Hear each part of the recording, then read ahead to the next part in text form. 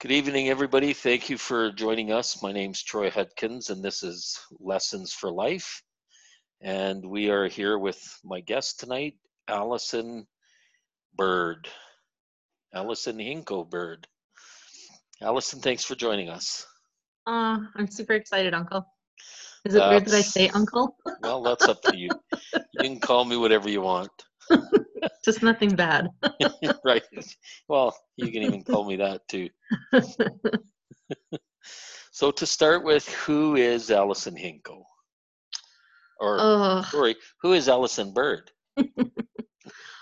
I think it depends on my day. Sometimes I feel super accomplished, and Allison was like a great mom, great wife, a great housekeeper. Sometimes it's a day of kids, so I feel like Allison was a chauffeur and a therapist and a school teacher. Right. Sometimes it's like I just get to be Allison, who is super low key, easygoing, really super likes chill. Super chill, super low key. Oh, yeah, it just really depends on the day, but I think I wear a ton of hats and they have to rotate a lot. It depends on who the focus is that day. Right. And whether you have some alone time or whether you got to deal with kids, like you said, right? Yeah, totally. Awesome. And it's always different, even when you have the same people in the house or whatever at one time. The next day is different just because accurate different things. Sometimes you're a nurse or a doctor, which I did not have the school training for that. So it just depends. You're putting on band-aids like a rock star, or else you're like negotiating like a lawyer. It just really depends on the day. It depends on the situation and if I have backup or not. So Allison Bird is a very diverse person. I feel like, but also really plain. Like loves PJ pants and scary movies and 80s music, and so if it just depends on the day and who you're gonna get. Ice cream and Coke. Accurate. Yeah. Diet Coke though. Diet Coke. What is your why? I think the crowd that I live with is my why. Everything that we do, everything I do, kind of boils back to them. I have John and JC and Neely, and I think everything I end up doing is my why. That's them. Yeah. Them. Everything I do centers around them, or it centers on me being better for them. So it all just boils down to them. Right. So is it accurate to say that you spend most of your time trying to be better for other people then, not yourself? Yeah. I feel like I always have been not a people pleaser, but mom said even from when I was a kiddo, like I like to be a peacemaker. I don't really like contention. I'm not afraid to like voice my opinion and be a bit blunt. We know that. But I don't like it if it causes contention. Like I try really hard not to have it cause contention. And so I think a lot of what I do is to make sure the people in my home are taken care of, and whether that looks like all those random jobs or whether it looks like self-care. I've learned having JC with special needs, like you have to do some self-care. And sometimes you feel pretty selfish about that. But in the long run, I know even doing that is going to better things with them. So even my selfishness that I view as selfish is still going to better them because I'm going to be a lot nicer to them the next day. Right. Do you find so JC has special needs. Do you find that really draining on you or your relationship, like with your husband? When JC was first diagnosed, JC is 12, and when she was first diagnosed, she was little. She was just tiny. We were young. Like John and I have been together since high school, and we got married when we were 22, and we started having short people when we were 24. Like we were young. And so JC was born and there was no problems. And after a few days, ended up back in the hospital. And so her life from that point on has always been often on hospital or often on sick or often on therapy or often on surgery or procedures. So it is really emotionally and physically. Now that she's at a point where she's bigger, you're carrying all the time, or you're feeding, or you're diapering, so you're bathing. It's all a parent or a worker that we are so fortunate to get into our home. But Right. yeah, it is tricky. But I also feel like because John and I had a pretty solid base going into this, and we didn't know any better. She was our first child. We just knew that was kind of what parenting was for us. It was what you had to do. We didn't know any different. And so I feel like we are a really good team at back and forthing. Okay. He knows by the end of the day, if I'm doing homeschooling right now, which love it, but at the same time is like, holy smack. Yeah. So he knows at the end of the day when he is gone to work for the day, comes home, like I'm gonna need to go upstairs and not be touched or not be looked at for like an hour with a Diet Coke, and he's gonna, like, I'm gonna have supper ready, but he's gonna feed supper so I can go and hide out somewhere for just a bit and like gather. I think we just really try hard to be a really good team. And then we had Neely, and that kid is like polar opposite, wild woman in her own sense. So it was like learning how to parent all over again, completely different. So. Right. How do you think you adapted to the two different children? Oh, at that point JC was just about 5 when Neely joined us.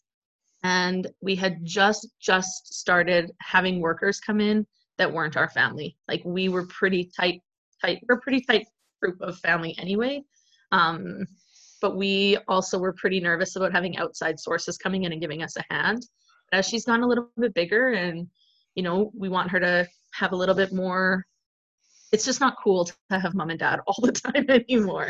And so having workers slowly coming in really made us take a break and focus on ourselves and kind of recharge ourselves. So then when this new little person came in at 5, we were starting to have workers in to help with JC. So we were able to really focus on doing some one-on-one with Neely. JC just started kindergarten, so I was able to do like mom and baby swimming or mom and baby music classes that I got to do with JC. So I think that big space between them really enabled us to dive in again, like it was really parenting brand new again, over again. Nice. There was that gap. So learning the whole new parenting with a totally different child. Like the kid crawling out of her crib at 11 months and climbing upstairs at 11 months, and the other kid slept in a crib till she was 4, and you're like, I don't know what to do with her. Like, she's so busy and wild. Like, yeah, fun, but I don't know what to do. Nice. So obviously your family, your husband and your children are very important. Mm-hmm. Nice. Who has been your biggest influence in your life, do you think? Your mother or your father? Those are tough. You can't really say one without the other. Okay. And I guess it's different for everybody's situation depending on their relationships with their parents. Right. For me, I grew up with a pretty solid set of parents. Like, they were pretty tight. And I feel like all of us kids called dad the ringleader of our circus. So legit.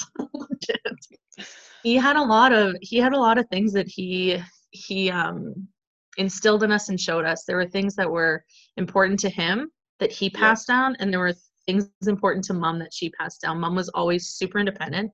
Like, she was the oldest of all 3 of you boys, and she was bossy and not afraid to be bossy with us. Oh yeah.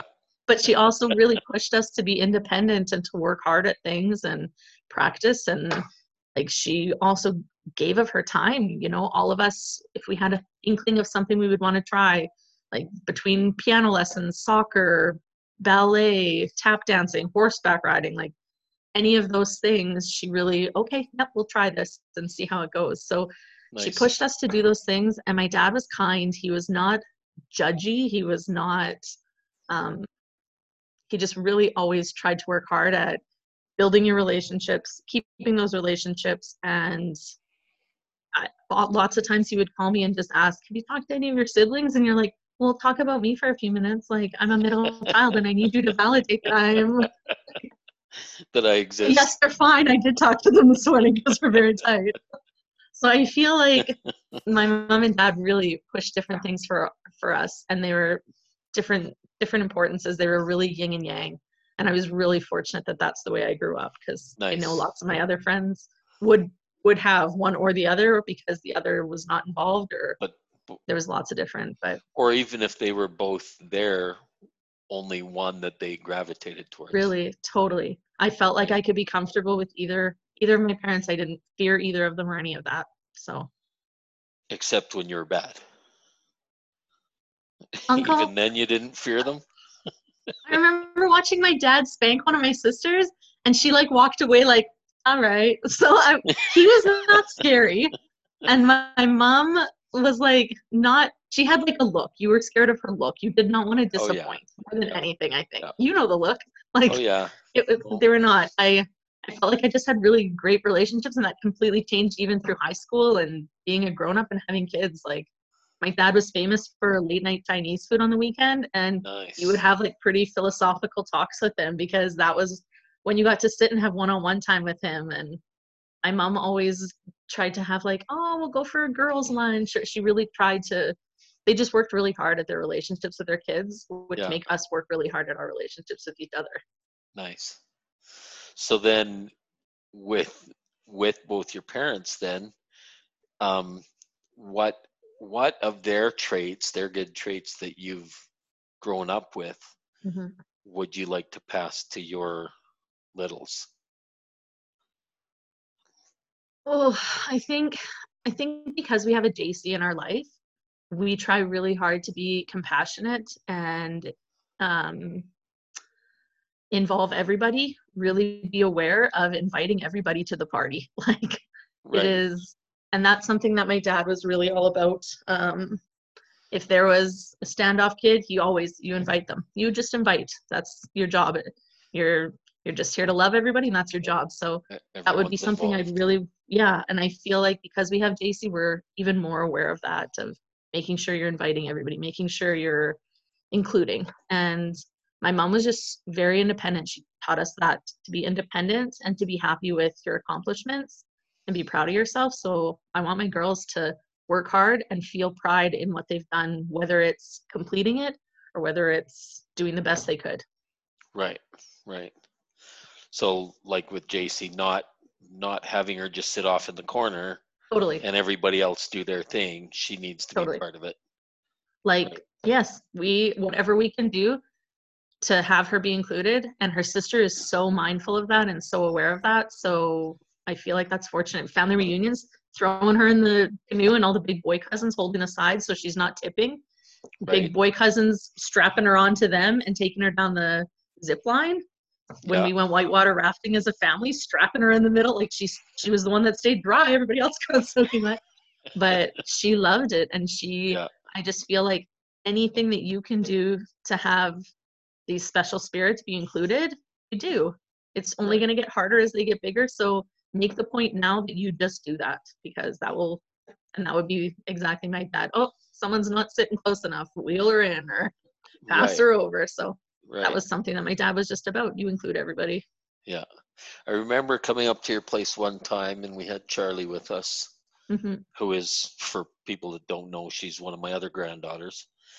Um, and I remember her and Neely playing, and JC was laying on the floor and stuff, and they would always bring her toys and put stuff in Hmm. front of her because Hmm. they wanted her to be part of their playing. Hmm. Or they would grab stuff and come over and sit in front of her and play in front of her Hmm. so that she could join in. I always thought that was awesome. I think little people are more in tune than big people. Oh, definitely. I'm positive they are because Short people.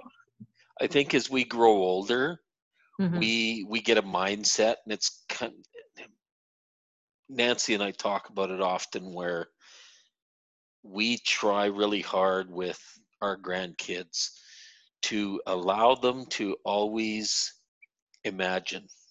Hmm. When you're playing things like, you imagine you're the princess or the race car driver and stuff, and you just, you flip over that box and you sit inside it and it's a spaceship, like, Hmm. you know what I mean? And Yep, totally. as a people, we quash that as they get older. And we always try to let the kids imagine whatever they want, because the more you quash it and tell them, don't do that, or don't talk like that, or don't think about that, now you're squishing all those dreams and ideas. So then does that part of your brain go away? Mm-hmm. Over the years, like, little people are so in tune, and you see it with people. I mean, Auntie doesn't walk real well or anything, but she went down to the States to visit Cassidy and the boys, and Janine, and little Finley is as young as he is.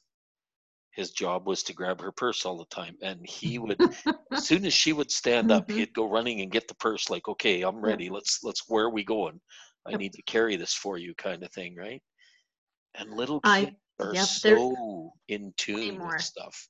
I can't tell you how many moms or dads walking with short people walk past us, and you can see in their eyes they're wondering about Basie, because she's in a wheelchair Yep. and she wears a bib because sometimes she's drooly, or she'll reach out and wave, and you can see they're very, very inquisitive, and parents just, it's almost like they clam up and they're like, ooh, I don't want to make it awkward, and I'm like, make it awkward, talk to us and ask your questions. That's the only way people But learn, and at the keep same going. time, that isn't awkward. That's natural, Totally. They're right? just wondering. They've Awkward never is when they seen. walk by like this and they don't want to Totally. make it awkward. Yeah. I I always don't think, see oh, you. I just, don't want or I make it awkward where I'm like, are you wondering about her wheels? We love her wheels. The cousins provide it all the time. Like, to. and Right. quite often I almost feel like that gives the parents permission to slow their walk so that they can, like, I just feel like it's the time. You love everybody, and that's the way you do it. You teach. You're just teaching. Right. Yeah. Oh, yeah. Yeah. You let it be, and you let it happen. That's awesome. Um, you have two sisters and a brother. Mm-hmm. I know that. I had to think about it for a second. Um, what kind of impact did your siblings have on your life and who you are now?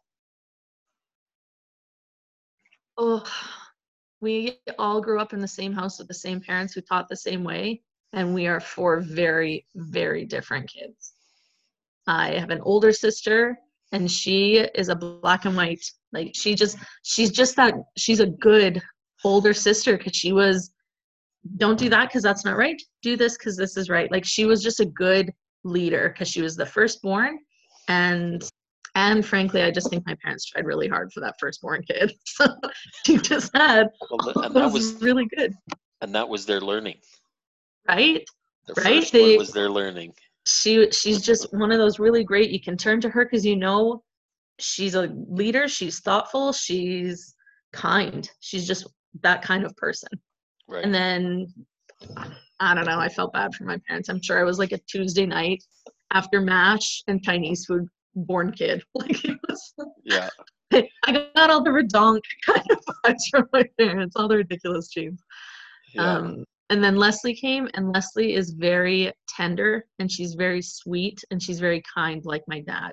She doesn't like to ruffle feathers. She's just very sweet and kind, and it's almost to a fault where that sister gets those. But those are some of my favorite things about her. She's very kind. She's very sweet, and would do anything for you. That's just how she is. Even and then if my it brother, hurts her. Even if it hurts her, like you talk about. Yeah. I want to give to my family, and that's Leslie. Yeah. It's good to the end. And then Mikey was like a stretch after us three busy girls. So that poor boy was like mom and sister manhandled all the time. We watched some of the videos, and I'm like, oh, no wonder that kid didn't talk till he was like 5. No wonder he didn't walk till he, like, just all these little mothers all over him. But I also feel like that just speaks to how much we love him so much, and we're so grateful. He's like the baby in our family. And he is the best uncle. Like, my kids have uncles, and all of them are fabulous. But Uncle Mikey he just loves our kids so much. Yeah. He's over them after his period of time being with them, because they like crawl him like a tree, but he Right. just loves them so much, loves them so, so much. And I think he he's a hard worker when somebody pushes him, and that's one of his strengths. He will learn and he will do things if somebody's helping him and showing him. And I just think that's like courage to keep trying and push Right. himself. And I think that's some of the best qualities from all my siblings. And I don't know what I get from them, but I get to watch that and I hope that they can go to my kids. Oh my gosh. Nice. Um, what person do you think outside of your family has had the largest impact on your life? Outside of my family, you know what, I watched Jenny's and Graham's again because I was like, I need to maybe like bone up on a couple of these questions because I don't think, and this was the same one that I thought about and was like, ooh, I had so many people that fluctuate through. And So oh, pick one or two. What would be one or two people that do you think, had a big influence or a large impact on you in grade besides your 6, uncle, of course? like top influencer, right? But you're in Right. my Yeah. family, I can't talk about that. um my grade 6 teacher, her name was Mrs. Wilson, and I remember when we were moving into her class, um there was two different grade 6 classes, and I was put into one class and all my friends were in the other, and I was super disappointed, super frustrated. It was and my mom was kind of like, oh, you'll make friends, it'll be fine. And I was like, this is like a mean teacher, Mom. I don't want to go to this class. I don't even have my friends, and this teacher is so mean. And I remember thinking like, oh, this year's gonna be terrible. And she was honestly a tough teacher, but she was also so, she just made you want to do good things for her. She made you want to work hard. She made you want to push yourself to do better. Like I've never really, school has never been super hard for me, which is probably not in a jerky way, but it's just, that's something Denny and I she used to complain, oh, you can just do a test. And I was like, I have like a weird memory where I can remember stuff. It's not smartness. Like, I promise it's not smartness. It's just like that photo memory thing. But she just really made you want to try hard and push yourself in school. And at a grade 6 level, I can still think of her years later and remember the pusher and really Nice. worked hard and wanted her kids, like her students, to do well. And Nice. then one of my mom's friends, Margot Moffat, is, Margot, like this short, very like feisty woman who I Yeah. remember her saying often to me, you just do your best. You don't care about what anybody else says. And she was always, you don't need a man, you just work hard because you can do it as like a woman. And she was always a real builder upper. And so growing up, even, John and I, we backpacked through Europe and we got to stop off and see her for a week. And it felt like going home. She was such an important part of our childhood. She was at our house often. We had her come to family dinners. Like, she was just important to our family. And she was somebody that really had lots of great advice and really Nice. like a thing that was really just built you up and taught you that you can just do things. So from her, what would be one piece of advice that she said to you that you have used or have taken in and you been part of your life? She always said to me, don't sweat small things. Don't let all these little things build up to be something that is going to break you. There are way, way bigger things that can break you. So don't focus on the little things and work really hard to like combat those big things, she always said. Nice. Don't sweat the small stuff. And having like short people or relationships, it is so easy to focus on a lot of those little things. But I'm reminded of that often. Like, this is not a big thing. Like when I'm mad at Don this morning because he didn't bust through something quick, or my short kids got up 5 times. And I'm like, oh my goodness, I'm so tired. It's just not worth it to let those things really, really rile you, because there are Right. a lot more big things coming along the way that you need to focus and Right. overcome. So yeah, Yeah. that's something I think about often. She wrote me a beautiful letter like when I got married, and that's one of the main things that she wrote in it. Nice. Nice. That is awesome. Who is your idol? Who do you look at and say, I want to be like them, or I want to stand for what they stand for, and that kind of thing? Who would you say would be your biggest idol? If I say a celebrity, I'll seem really ridiculous. If I say a family member, someone's feelings will get hurt.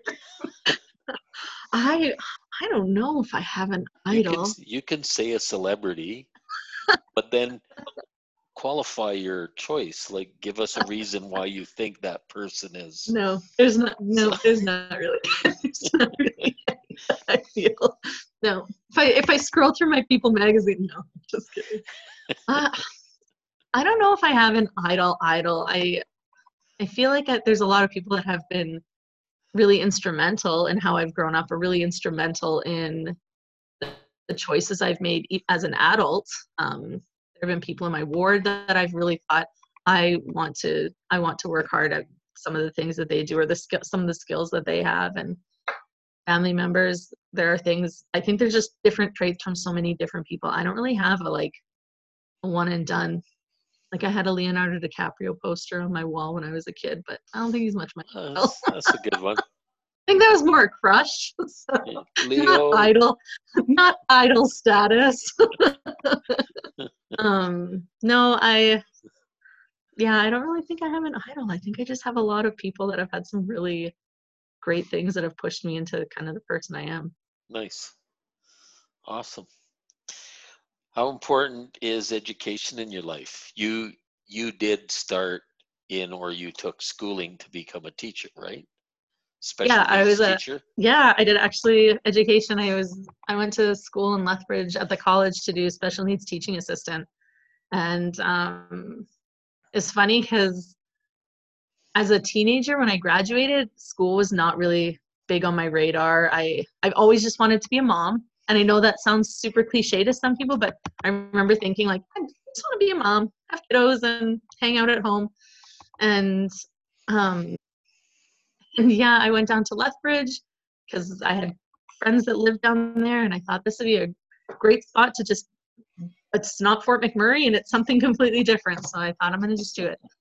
And as I worked or did odd jobs and things, the only reason I ended up going to school was because my mom said to me, if you're going to go to school, this is your last year, we're going to actually be able to help you in any way because Leslie graduates. So you're going to we have to help her next. So if you're not going to do anything, like, this is your last year. And I remember thinking, oh man, I should go look at like a catalog and check out. And I always had a bit of a connection. I had a fellow in my elementary grade 5 class who moved all the way up to grade 9 with us, who had Down syndrome, and I was a partner for him lots of times. He delivered newspapers with me. I took him on bus rides. Like, he was just a great kid, and I learned a lot from him in elementary school, and he was just so great. There was a girl at church who had special needs that I was paired up with lots to, make sure that you get some of her crayons or her favorite coloring sheets, and you can sit with her if she doesn't have, like, they don't have an extra person in your class to help out with her. And my great grandma fostered special needs kids and then eventually adults, and so we were around special needs lots, and I thought, I think I could do this. I feel like this is something I really enjoy. And so I did that for school, and I absolutely loved it. And thinking back now, having like a child of my own with special needs, I was like that was some divine intervention. Right. I was going to say, because how many people look at it and say, okay, I want to go to school to be an assistant or a teacher or whatever for special needs. Right? Like, how many people say that's the direction they want to go? They always say, I want to do education or whatever, right? Yeah. But for you to choose that path right off the bat. No, it was something that I always felt super passionate about once I had to choose school, once my mom made me do school. Once you're forced into it. Once I was forced into my education. But going through school, even, I worked in group homes for like special needs adults, and it just, I think you really need to love it to want to do that. because it is not an easy job. You're doing personal care for other people, and you're sometimes some of the classrooms I've worked in have been really, really difficult. I worked in a junior high behavior class, and I remember getting like a face like socked in the eye from a kiddo, punched right in the eye. And I came home for Christmas like not even a week later, and my dad's like, oh, and this big black eye, and he's like, don't you just want to like deliver pizza or something? That would be way safer. Like, he was so upset. And sometimes I tell stories about this behavior class. This kid came to school every day with like a homemade shank in his backpack, and it was like part of your routine. You would just check his backpack every day and take out whatever shank or knife he had, like add it to my collection in my locked drawer. Right. It just, nobody wants to get stabbed with a shiv. no, right? Teaching day. But I also felt like there were so many amazing moments that you would watch kids that were picking up like sign language. We did sign language alphabet, and this one kid, when he started being able to sign mom, it was like a game changer. You would feel such a reward. Or a kiddo who learned to like print their name over top of dots, not even independently, and you were cheerleading for them because it was so you were so proud of them. Nice. Or doing personal care for people. Like, I just feel like that's some pretty intense service when you're wiping someone's tush and it's not your own and it's not your kids. Right. I felt super validated in my job, and I felt tons and tons of love and pride doing this job. Right. So yeah, I feel like education is pretty important, because when you feel passionate about something and you've been taught how to do it, and education looks so different for everybody. I feel like it's so different for everybody. There's education in a classroom, there's education by training, there's hands-on. Like, it's just so different for everybody, and it's really how you learn is the best way to figure out what you want to do and how you want to go forward with that, because I feel like pretty much anything is education. Do I want to push my kids to find something that they're passionate about and really, really, really forge into that? Yep, because I feel like education is pretty amazing and pretty important in this time in the world. Nice. And I won't ask the next part of that question, because you just answered it about classroom or life lessons, because there is multiple facets of learning, right? Yep. And everybody's different. Some people learn only by hands-on. They can't read a book and comprehend stuff. You have to show them, and they have to do it, right? No, it's just different for everybody. Exactly. Yeah. So how do you know when you know? That is a very, very could be many things question. Right. I don't feel like I ever really know. I don't ever feel like I really know. I think in our life, you're constantly changing, you're constantly trying. I feel like there are some things that you achieve, but even once you achieve them, there are so many different facets of it that you keep, it is continually changing. So I don't ever feel like you really know. Or you might think you do, and then something else comes your way and you're like, okay, just kidding, no idea. Like, I thought having kids, I had one kid with severe needs, so I'm like, I can take pretty much whatever comes next. I know. And then that was like, or a relationship. John and I have been together for like 18 years, and I'm like, this is solid. We like, no. And then he'll say something random, and I'm like, what? Like, I didn't know that about you. I would never. I think you are constantly learning. You are constantly evolving and constantly changing. And even when you get to a point, maybe you think it's like work-wise, oh, I'm at a point, I know what I'm like, I know everything's settled, it's good. Something else pops up, I don't think you ever really know. And I never feel like I'm in the know of anything. So just constantly changing. I think it's learning. Things are constantly changing, you're constantly learning. And I feel like your goals are continually changing. Even when you get one goal done, you're gonna change it and evolve into another thing. So I don't feel until you're like dead and gone, you don't really know anything. Once you're done, then you get to really view everything that's happened in life, and that's when you know. So yeah, I knew that. That's when you know. It's completely different after, and things are going to change and shake up in a different way that way, but Right. then you know about this stuff here. Yeah. So you've played a lot of sports in your life. I know that. Yep. What kind of experiences have you gained from being part of a team or in a team environment? I think you learn to get along with people you don't always think you would. You learn to take direction from coaches or people that they put in charge of you. You need to learn to be humble because you're not the superstar. Regardless if you think you are, you're not. You're part of a team. So I think sports are humbling unless you're an individual athlete, but even then, you're not. You have a coach, you have people that are watching, you're a mentor. I think sports is super humbling. It can be if you choose to let it. And I think you learn an awful lot about yourself and about other people and being patient, working hard, and really just getting outside your own head. Nice. Okay, so let's flip part of that around because you talked about having coaches and leaders on your team. What if you were the leader? What if you were the captain or the alternate captain on a team? It would go down. No, I coached Neely's first year of soccer when it's like still really cute and it's like kids, it's like herding cats. They're running around and you're playing tag games.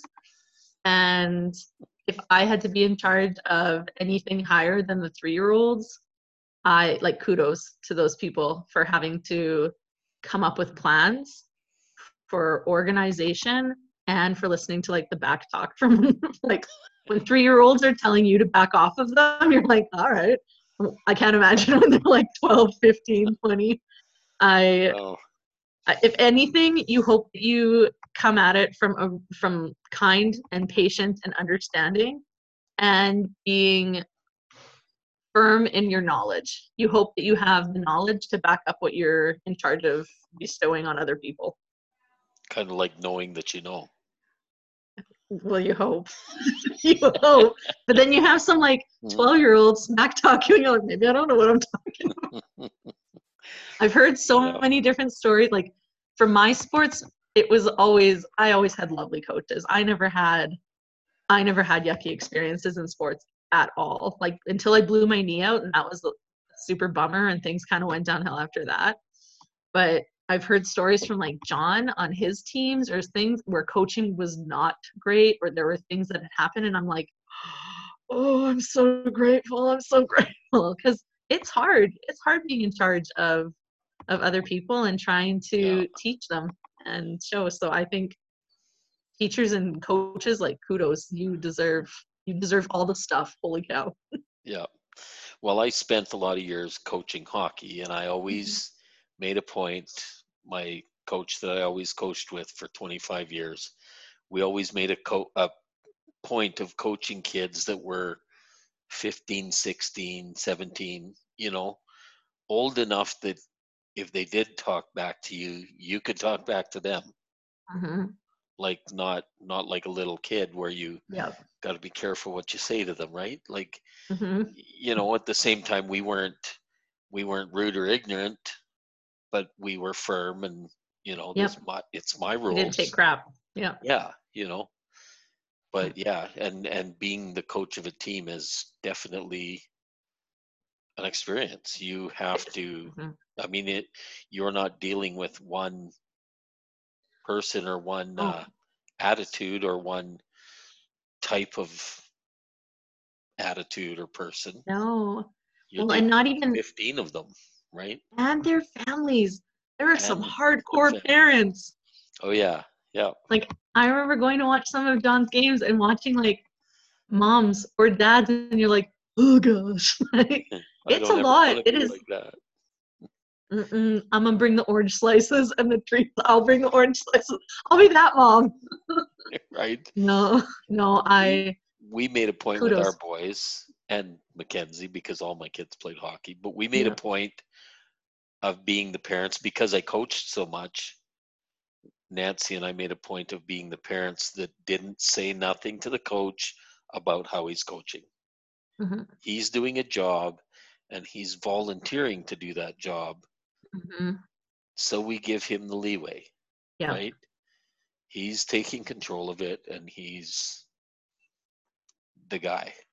Yeah. And if the kids would come to me and say, oh, coach doesn't blah, blah, blah, we would say, well, you need to go talk to your coach about it. Yeah. Don't talk to us. Yeah. I'm not going to talk to your coach. Yeah. Right. And at the same time, being a coach, I've been in a situation where me and Dale, my coaching partner, I had a big parents meeting and I walked out. I said, I'm done. See ya. Have a nice day. Well, all the kids are freaking out because you're leaving, Yeah. because they want you there. Yeah. It's the parents that are causing the problems. Which can right? make it tricky. It does. I always feel like unless you're willing to pop on that volunteer shirt, your job is to be, you're a spectator and you're a helper in whatever way you can be. Support. Because Yeah. you're not popping on the shirt. You just get to teach your kids. Yep. And that's what I've told multiple parents over the years is like, I'm here and I mean, I coached teams that didn't even have my kids on them. Mm-hmm. So I had 6 kids playing hockey and I was coaching And you're somebody coaching that was somewhere 3 else. years Yeah. above them, right? Like Yeah. not even the same age group as my Yeah. kids. So these parents would be arguing with you and I would just say, hey, you can feel free to be the coach here and I'll leave. Mm-hmm. Yeah. Yeah. I don't even I have zero vested interest in this team. My kids Yeah. aren't here. Yeah. My wife and I come out and watch these games and Yeah. coach these games because we like doing it. So if you want to step up, Yeah. have at her. We'll leave.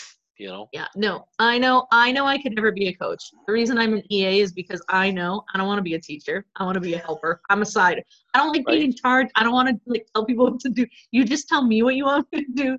I'll bring the orange slices, or I'll hang out with the 3-year-olds because it knocked $50 off of my soccer registration.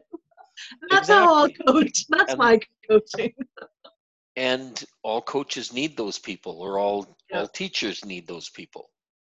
I'll be your side hustle. Help. I don't need to do. I don't need to be in charge. I'm a second born by nature. I'll just do you just tell me what to do. I'll do it. You just be the older sister and tell me what's going on. Exactly.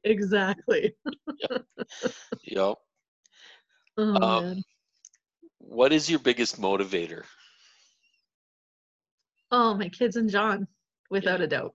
They are the ones that make me want to do the things I need to do, the things I don't want to do. They're the ones that everything happens for. Yeah, no one else is going to do some of the things, so yeah, I got to do it, and don't always want to, but it's for them, so you do it. There's nothing else that motivates like your family. Nice. What is your biggest fear? My biggest fear is dying before JC. I used to think that it would be losing my children, but I've lost one, and so my thought process is super different. I know that John and I are a solid unit, and I would never want the responsibility to fall on someone else for JC. Right.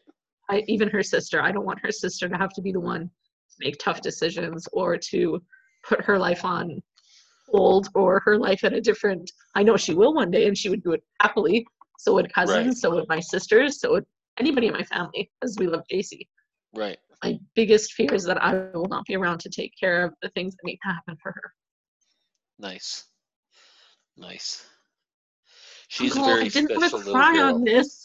Well, you don't have to cry. You can just pretend they're happy tears. These are tears of happiness, people.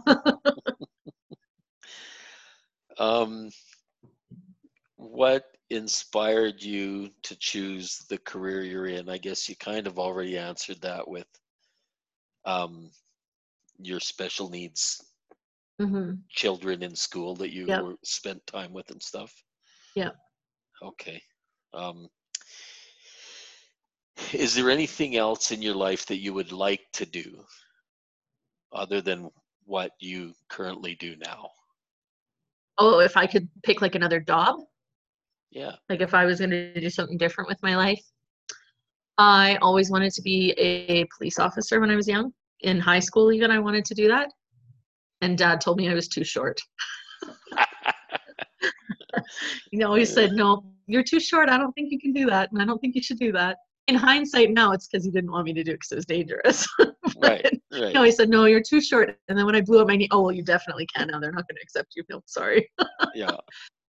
And the other thing I always had wanted to do, and is a regret actually in my life, is I always wanted to join the Army.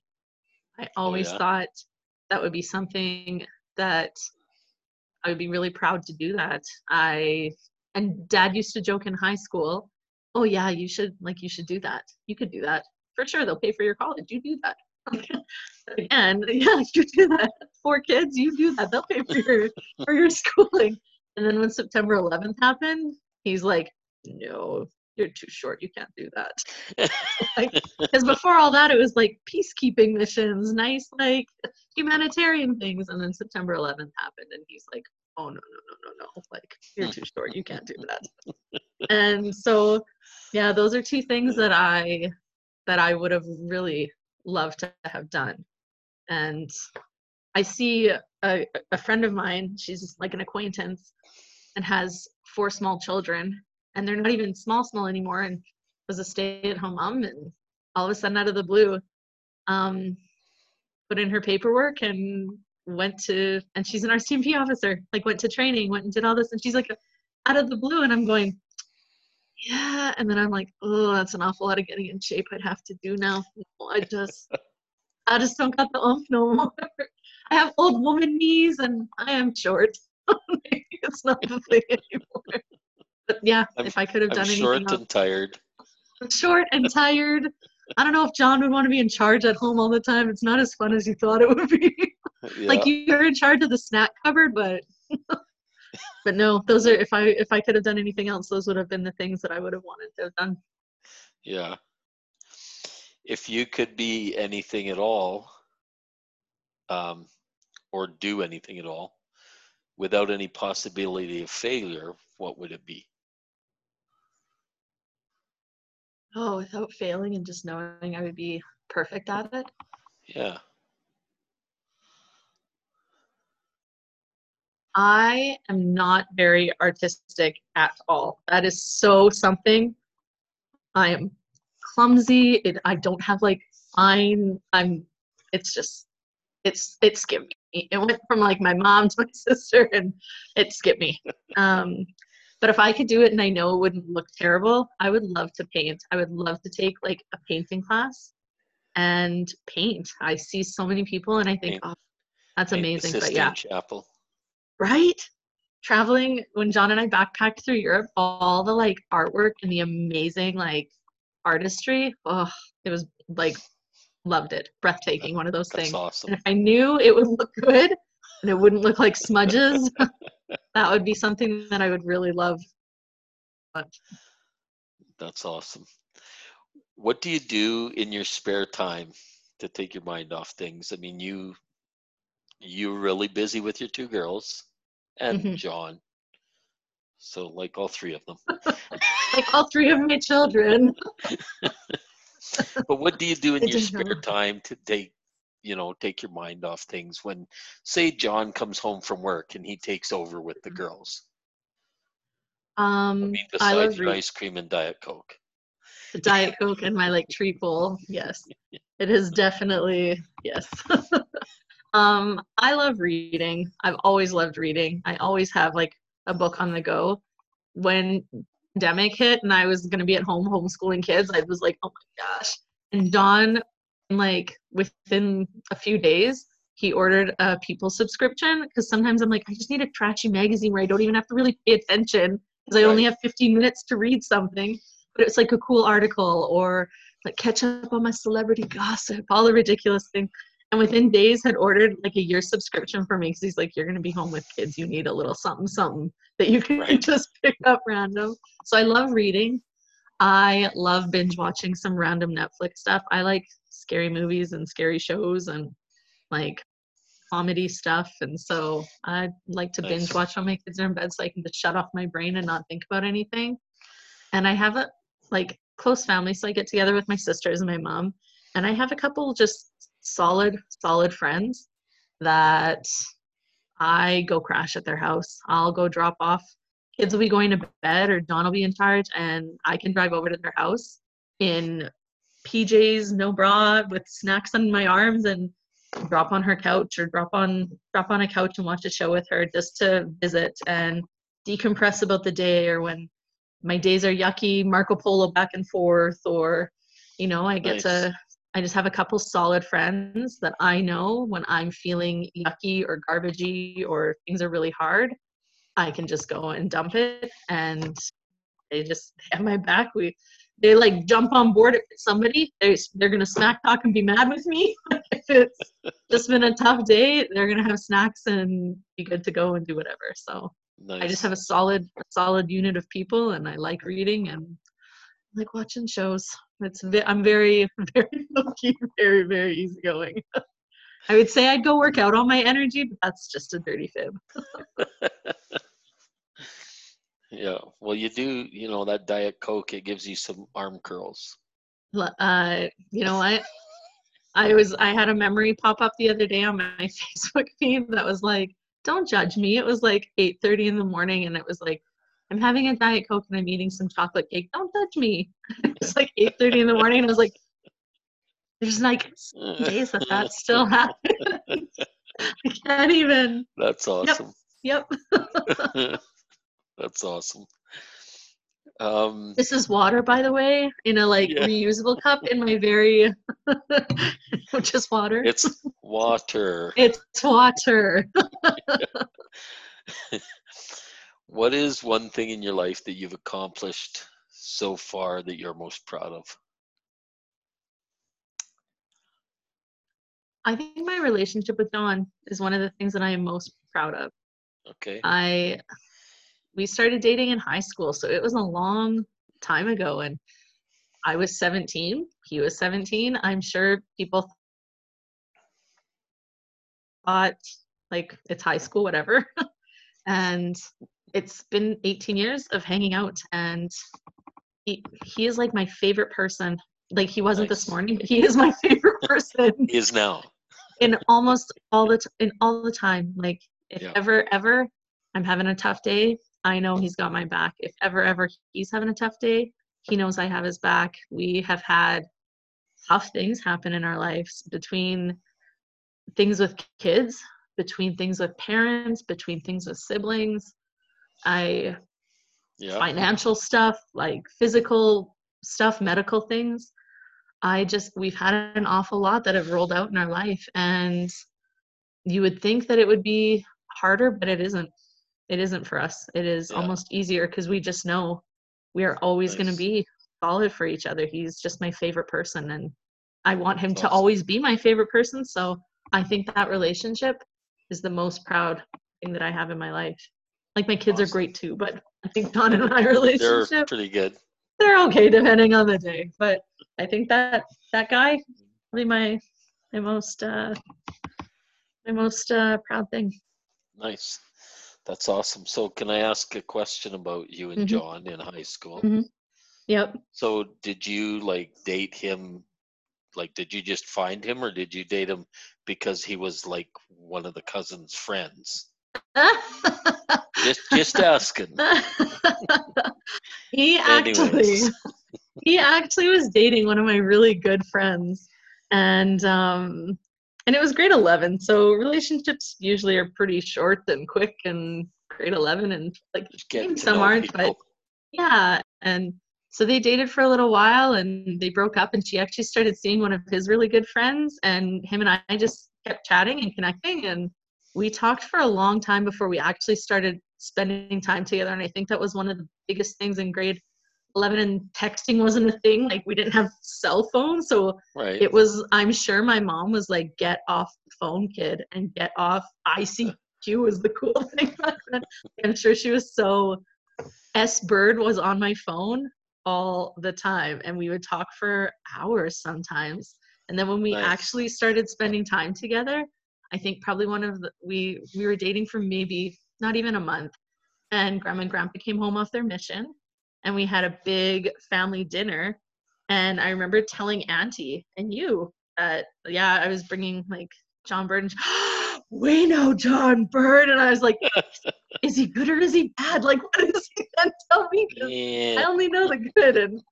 And yeah, so it was kind of funny. He came to this big family dinner and met like everybody. And he said it was nice to know a couple other faces other than like our family. Yeah. And so yeah, that hockey boy thing, although I did not go to all the games, I was not a fighter. It was like not. I'm gonna say it again. I was not. But yeah, no, he was just always really kind, and he was really funny, and he always treated me with respect. Like he was never. I knew some of the guys on the hockey team, the way that they treated like their girlfriends or the way that they spoke, and I was like, oh. And he was just not that at all. He was friends with those guys, but was never really deep in that. And he was just always a really respectful, nice kid. Good. And so, yeah. Good, because I don't want to have a chat with him. Uncle, at this point, I'm really not afraid to give him the what's what if I have to. No, that has carried on. That has carried on to even as we have been together this long, like church callings. I've had some pretty important church callings, and this guy who's not a member of our church comes on Sundays. He comes and sits with the girls so I can play the organ or I can teach a class, or whatever my job is, he's there to do. And he's like a supportive server. He's just kind. Awesome. The good fella. John's a great kid. He's a pretty good guy. Yeah. And probably that you guys were friends with him was really one of the rubber offers back in the day. Probably. Yeah, I hope he didn't pick up any of my stuff. What is something that you've done in your life that you wish you could go back and change?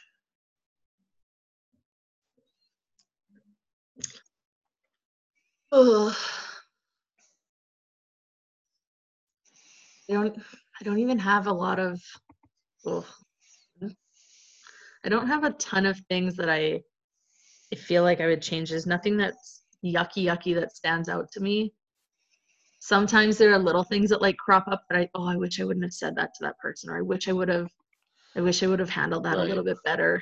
Right. But there's nothing I don't feel that was really so standout-ish that I was like, oh my gosh, this is like a life-altering thing. Even like relationships, I've had some.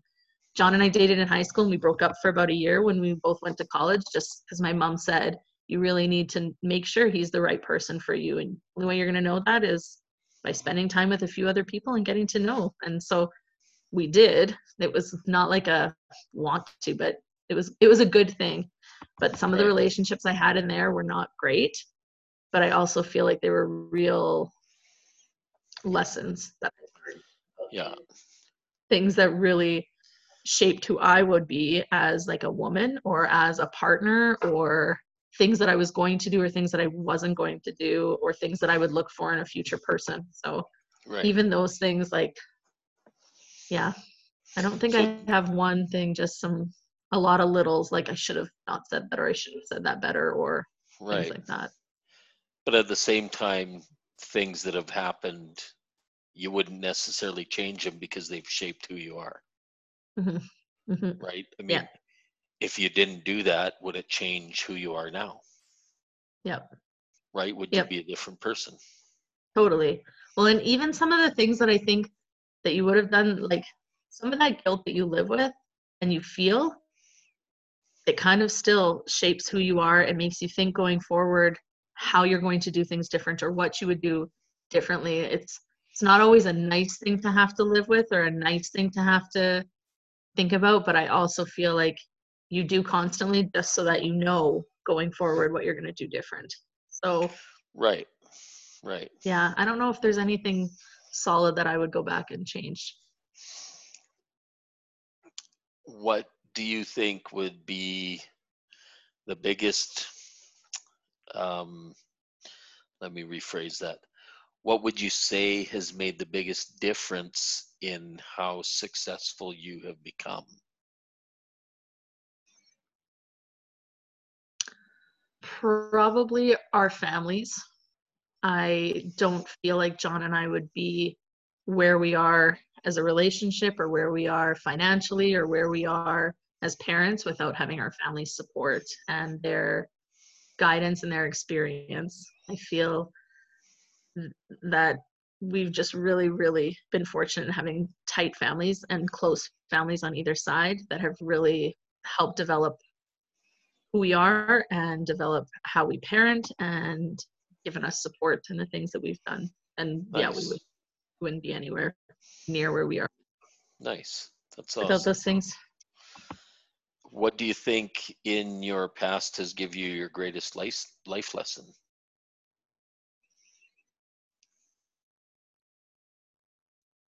By far, JC. The Okay. things that she has taught me, and not that both my girls are so important to me, but I think all the things surrounding JC are what has really made me who I am. I've had to learn to advocate differently than I would. I think that the things that I've had to do for her, the things that I've had to teach other people about her, if I didn't have her, I would be significantly different. Our Right. life would be significantly different. I would not be near the person that I am, because the things that surround her really, really has impacted her and how I am. Nice.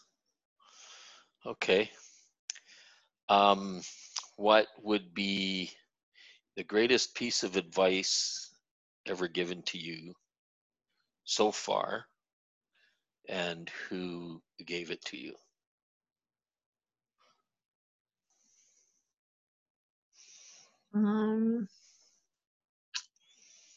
Like scrolling through the random things people have said to me.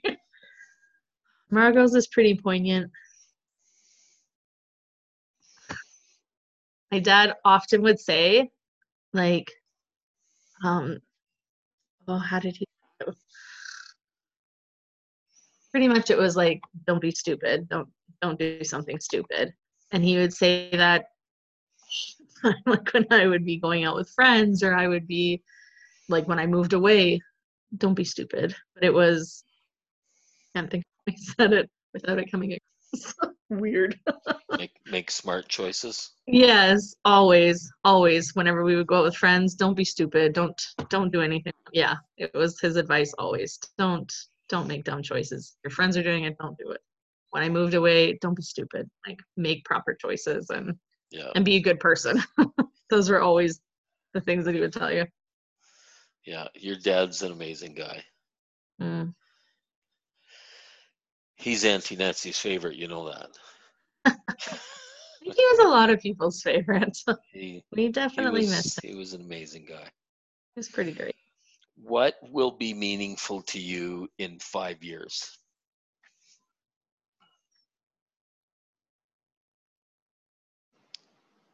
I think the relationships that I've developed with people, the friendships, my family members, working hard at all of those, I just think that's transcendent. It just continues. It's always going to be super important to me. I think anything else that I have, material wise, just, it's great to have, and I so am grateful for it. But the things that'll be important to me in another 5 years are going to be the relationships that I have with my friends and my family, and that hopefully you maintain them and move along with them. Nice. I would hope that that's something that's still really important in 5 years to me. Why is it so important to have positive relationships or positive attitudes with the people you deal with? Oh, I can't imagine. Some, sometimes I'm a little bit of a negative Nelly. I am not Susie Sunshine a lot of the time. I am not, I always joke I'm not an optimist and I'm not a pessimist. I'm just kind of a realist. I think having like the experiences in our life between JC or medical things that we've had between John or I, and we always joke about if we didn't have bad luck, we probably wouldn't have very much luck at all. I just feel like we're pretty real in our decision making and going forward. So man, I have got to have some positive people around me to keep me afloat and keep me going, because in tough things, even in pandemic, choosing to homeschool and do online learning would not have been my first choice. If I like, JC Bird is keeping all of us like home so that it doesn't take her out. So we try really hard to be cautious and smart by her. But I feel like I could definitely be living my 90, eat chocolate cake, drink Diet Coke, don't want to see anybody, don't want to talk to anybody, super crabby about the situation.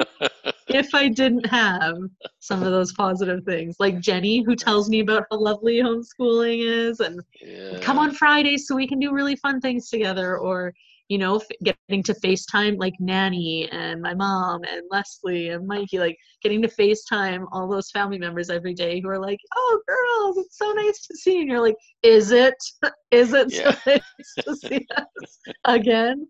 But yeah, I feel like because I'm pretty real in the middle there, it is super, super important to me to have nice. Or like it would just be a hot mess at this house. Yeah. Do you do any meditation or yoga or any type of self-healing or self-awareness work? I took 2 yoga classes with Nice. my sisters and my mom and my grandma. Nice. My favorite pose was corpse pose because I didn't have to do anything and I was just laying flat. Quite often would fall asleep during it because Awesome. I'm just exhausted. Sometimes that's good. After I did my second one, I was like, I'm out. You guys continue. Yeah. It is so not my bag. I'm not good at it. I'm not going. I love Franklin, our instructor, but Franklin and you guys aren't keeping me coming. I'm sorry. I just really enjoy my own little breaks. I don't have a lot of meditation or yoga or anything. I really like a nice car ride with some Beatles or some 80s tunes, Elton John. That's my like peace and quiet, is to go for a drive, any errands I have to run with my music blaring. That's kind of a meditation all in itself. That's all I can you just let that music flow into your mind and you forget the world, right? Pretty much. Yep, pretty much. All by yourself driving in the car. Yeah, it doesn't work if there's short people with you, I've learned. So it really has to be like dad comes home and then I'm like, okay, I'll get whatever the grocery one thing that you might need. Sure, I'll grab it. Let me get it. I'll go buy a toothpick. Right? Pretty much. Pretty much. Yeah, no, I was pretty proud of my 2 yogas, but that was about it. I was out. Yeah. If you had a magic wand and could go back, or if you had a magic wand and could do one thing for you, what would it be? I would. Does it have to be for me or does it people around me? Well, it could be for people around you, I guess. I would want to, I know that maladies in life or tough health things in life are for people to learn. I know that they're things that develop character and that they help the people around us learn to serve. I know all those things. But if I had a magic wand, that would be gone. It would be gone. All of those yucky things that people have to endure, that we are supposed to learn from, or that we are supposed to be able to have experience to recognize and be grateful for other things. I get it, but it would be gone. Nice. So maybe not for myself. In succession, it would be, but it'd be for everybody. including yourself, right? I would reap the benefits. Right, exactly. I would reap the benefits. Exactly. If you could write a letter to your younger self, what age would it be? And what advice would you give? Holy smack, it would be when I can tell you exactly. It would be when I was 21 and Don and I had just finished our year break and we were getting back together. And I would say, for the love of all that's holy, develop a workout routine of some kind and stop eating McDonald's at 11 p.m. Because that that was our downfall. That was John's and my downfall. Yeah. In the health department. Up until that point, we played sports, or we were fairly active, but both of us going to school, and I worked 2 jobs, and that was the only night on a Friday night that we would get to have like dates. Pretty much was I worked a 3 to 11 o'clock shift after school, and Don would meet me at McDonald's because it was the only thing open that we could like afford as poor students, and we would drive through and then sit in the parking lot and eat it. And the lady even knew our order. That's how terrible it was. But that was like our go-to date night because we were broke students and I had to work 2 jobs, so that was like our window of time that we really got to actually spend time and visit. And now, like, at any point, legit, I could tell myself to get it together and do that, but it is easier said than done. Back then, when you still were like, I don't have kids, so they're not cramping my workout style. I don't have to eat McDonald's because that's all they want to eat now. That's what I would do. I'd be going back and telling myself, stay in shape. You are going to have to carry somebody for the rest of your life. Get in better shape. Stay away from that stuff. Stop eating McDonald's and hanging out at 11 p.m. because that was our downfall. If like you there'd be other really great things, but that would be one of the bigs. Right? I think it broke us. If you could have lunch and a chat with anyone, dead or alive, who would it be? My dad. Yeah. Mm-hmm. I know that there are some really great people probably, but I would just want to see my dad again. But he is great people. He is great people. He's not like famous, like run a country, but he did manage our circus. But no, if I could get to chat with my dad again, hands down. Your dad had some very inspiring things to say to people. Mm. You know, he always had that. He was so soft spoken, but he always had that advice or that I don't know what you want to call it. He was easily approachable. I think that's what it was. Oh, easy to talk and to all the time. Anything that he said, yeah, people, just because he wasn't a big talker and he was soft spoken and easy to approach, I feel like a lot of what he said just came out that way. Yeah. And he is a very smart man too. Yeah. Especially when he would tell you kids that you were his favorite. Oh, that is, I can remember when that like bubble burst. I was working on a brownie badge and he was helping me cook bacon and eggs. And he's like, kid, you're my favorite. And I was like, oh my gosh, yes. Down low, can't share that with anyone. And it was, I don't know, a day or two later, and I walked into the living room around the corner, and he was helping Jenny with something, and he put his arm around her, kid, you're my favorite. And I was like, like I was crushed and shocked and like, what a dirty rat. I can't believe you tell all the girls that. But that was just the joke. He said that to all of us kids all the time. Like even asking him, we were on a ferry and, Dad, if this ferry went down, like which one of us would you save? And I like try to figure out who the favorite really was. And he like barely hesitated and he's like, your mom, we would just have more kids. Right? See, he always had great advice to give. Like great advice. He would never get stuck in that question. No. Right? Yeah. No. If I had time with him again, yep, that would be That would There are be tons of other excellent. people maybe as my second choice, but yeah, I just want to hang out with him again, tell him all the things that were going on again. Awesome. Nice. That's awesome. If you could send one message to the whole world, what would it be? For the love, just be kind. We are here like a short time. There is so much more. So much more. And just be kind. Just Nice. be kind and love each other. There is no reason. No reason to be No, haters. no, all the yucky things. Oh, if people Yeah. were just kind, there would be a lot less yucky. There'd be a Yeah. lot less yucky. Yeah. If you could live anywhere in the world, where would it be? Italy. Fort McMurray? No, not so much. Not so much. It would be Italy. Yeah.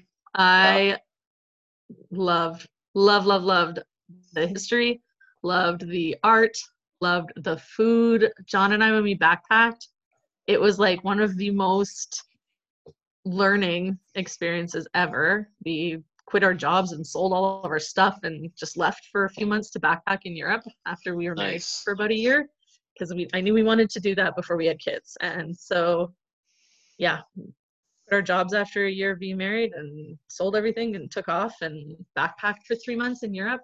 And everything was so cool. But yeah, I loved Italy. I loved the culture. I loved all the history. And oh, yeah, the food was amazing. Nice. There are, I'm sure, tons of other places that I haven't visited that I would love to eventually be at. But being there and knowing, yeah, totally. Nice. No question, hey? Question. Boom. Done. What's your feel-good music? What type of music do you listen to that makes you happy?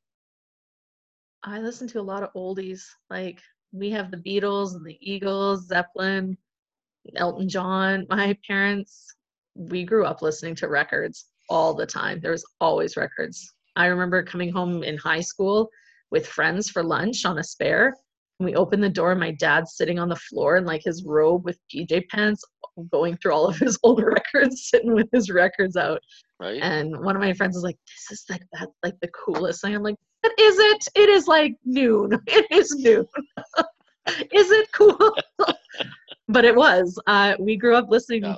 listening to the oldies on records. We would have Saturday morning chores, and my mom would pop on Huey Lewis and the News on the record, loud as it could be, 'cause she hated vacuuming, and everybody would have a job, and you'd be listening to oldies records. So yeah, I have a ton of oldies on my phone. I have a ton of like folk and hippie kind of stuff.